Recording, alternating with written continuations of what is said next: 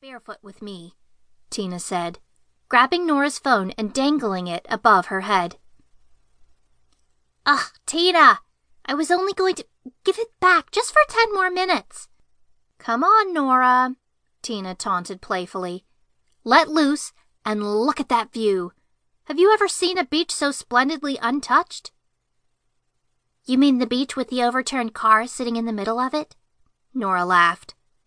It was one of the first things she'd noticed when she arrived at the cottage. The view was fantastic, but the rusty overturned car wedged between a few rocks just beyond the shore was certainly distracting. At low tide, you could walk over to it, while at high tide, it was almost completely submerged. "Well, ignore that. Think of it as a local landmark. It adds to the charm," Tina said. "But look at that blue ocean. Ignore the phone. And the car. And just look at the ocean." Simone stifled a smile, then opened up the French windows of their little cottage. "Out into the garden with you two." She swept her hands dramatically, pointing to the vista in front of them. Simone had rented the cottage for them, apparently through local connections she had. Her mother had been part Hawaiian, and as a result, Simone had some ties to the islands. She had chosen one of the smaller islands for the trip, away from the tourist traps and big expensive hotels, and it had turned out to be a perfect choice. It was simply breathtaking. Nora especially appreciated the peace and quiet. The land in front of the cottage was an untamed and lush green, ending in a short cliff, beyond which the ocean gently slept, a blue blanket with streaks of turquoise and green. "Wyoming is beautiful, but if I were ever given a choice, I'd pack and move here in a heartbeat," Tina said, stepping out in the garden. "It's so peaceful, so beautifully green. There's no worries, no—" "Ah!" She jumped more than a foot into the air, and then scrambled back to the cottage's porch. "What?" Simone and Nora asked simultaneously. "Snake!" Tina cried. "Snake! There was a giant, disgusting snake in the grass out there! I almost stepped on it! Oh my God! Get in the house and lock every door!" "Come on, Tina. It's nothing to be afraid of," Simone explained. "Snakes are timid creatures. They're far more scared of us than we are of them. It's probably not even poisonous. Most snakes aren't."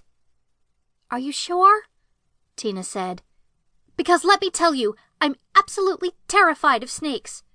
Oh, I can't believe I almost stepped on it. I think my toe touched it. It was so slimy and gross and—" She heard twigs breaking and a great clatter in the underbrush behind her. When she turned to look, 2 panting men carrying nets and long curved sticks appeared suddenly. "Excuse me," said one, a nervous-looking man with rabbity teeth. "Did we hear you mention a snake?" "Is it here?" The other man had puffy silver hair, swept off his face, and thick-rimmed black glasses that looked expensive, like they were more for show than for function. A discreet Chanel logo on his linen shirt peeked out from below his vest.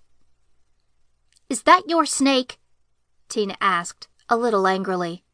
"Depends," the silver-haired man said. "Is it blue and yellow?" "Yes." "With a neon orange head?" "Yes."